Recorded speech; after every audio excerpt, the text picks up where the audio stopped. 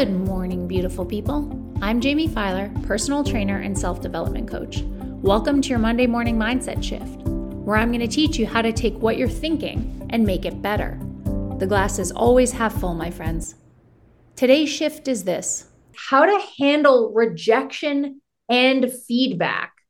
Because as adults, we have to have hard conversations without mucking everything up. And what I mean by that is a number of things, right?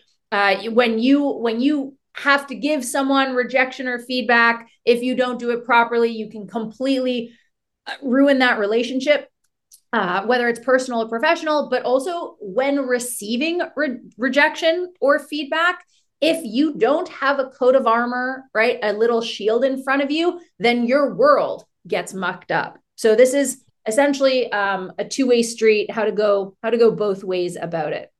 So where do we start? If Katie couldn't handle, if Asia couldn't handle rejection or feedback, we wouldn't be a growth-oriented coach or essentially company, right? If you couldn't tell us that you don't like the format of our check-ins, we wouldn't be where we are, because we wouldn't be growing and evolving with you. If you don't build trusting relationships at home, you end up building resentment, breakup, or you just create a painful and toxic living situation. The bottom line is, without knowing how to handle rejection, we're all in for a very rough ride. So again, going back to it, if we cannot give feedback, we're not able to build trust.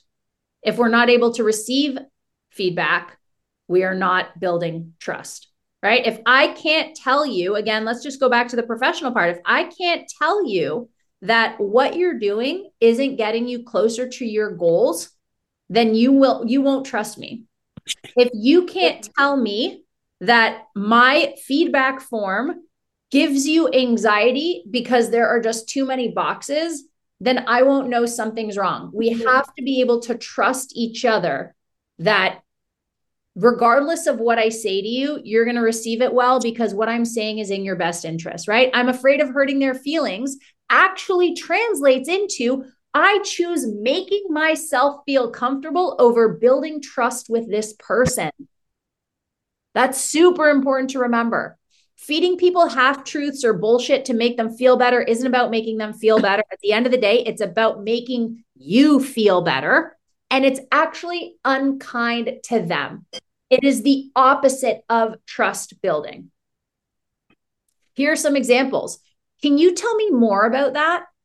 Right? You want to listen before speaking. These are some ways when someone gives you feedback or someone rejects you, we can address it from a place of growth and curiosity. What am I doing that isn't working for you? That's a huge one for me, honestly, right? As soon as someone's like, hey, Jamie, I'm really happy with the results, but I just don't think this is for me anymore. Skirt, that's never, something's always going on. Tell me, what am I doing that isn't working for you? What's going on? I really appreciate you doing X. The work you did was outstanding, right? We always want to show appreciation. We always want to start with a positive. When you did Y, it led to the following problems. So notice how it's not necessarily a feeling, right? How can we resolve this so it doesn't happen again? It's a very matter of fact. It's not kind or unkind. It's not positive or negative. It's, hey, this was out of alignment with this core value, which led to the official problem of, what can we do about it? How can we resolve it? Again, thank you for telling me that I fucked up. I didn't know this was a problem without you telling me. Please continue to tell me when I fuck up in the future, right? Again, I need that so that I can grow, right? If Katie never gave me an opportunity to mess up, or rather, if she never told me when I messed up, this would have been done so long ago, because she wouldn't have wanted to hurt my feelings. So instead, what? She just leaves the relationship? No, there's got to be dialogue. There's got to be trust building. We have a problem, and it's important that we sit down as a team to address it directly. This will not be brushed under the rug. Otherwise, it will happen again. Who has ideas of how we can resolve this? And again, that can very much apply to a relationship. I know that in the context, it sounds very professional, right? It could be about a team that you're working with at work. That could also be just between you and a friend. That could be between you and a partner. Breaking trust, what not to do, how not to handle rejection, is talking over someone, thinking you have the only answer, the right answer, hijacking conversations, or making assumptions. This is speaking before listening. So this was the opposite.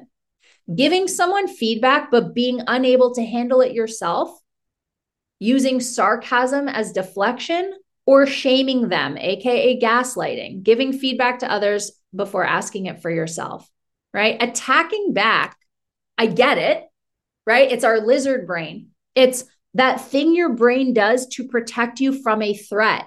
Sticks and stones, but also words. Your brain doesn't like when your heart is attacked.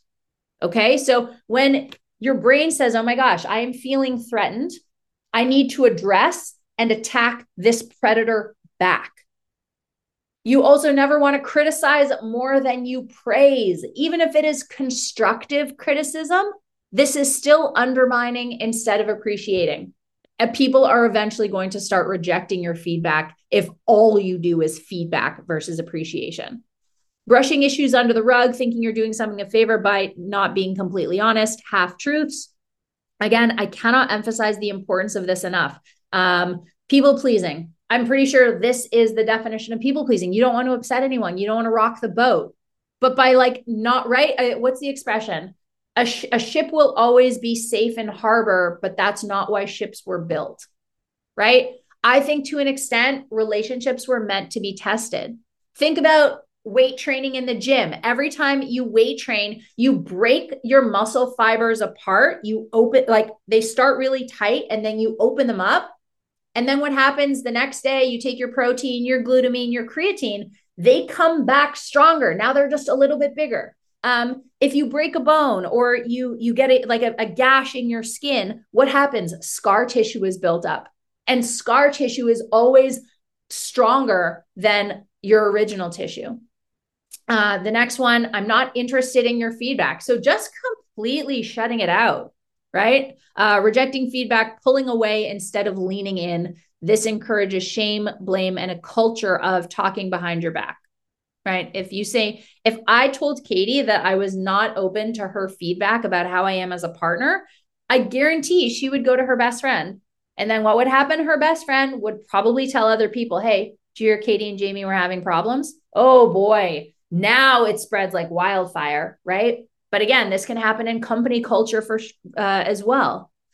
Avoiding hard topics, not asking for feedback, right? Because some people, right, on the other side of the table, they are the people pleasers. So instead, you have to say, hey, I would love some feedback. What are you liking? What are you not liking? What can I be doing better?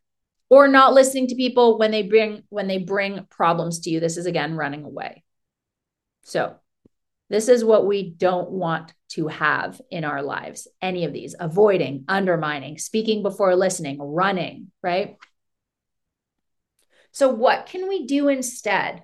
This is credit for this slide in particular goes to Kim Scott, who wrote Radical Candor. Again, whether you own a position in a company or whether you're struggling in relationships or whether you are a people pleaser, I highly recommend you read Kim Scott's Radical Candor. So we have the X and the Y axis. We've got care personally, and we've got challenge directly. And obviously on the left side,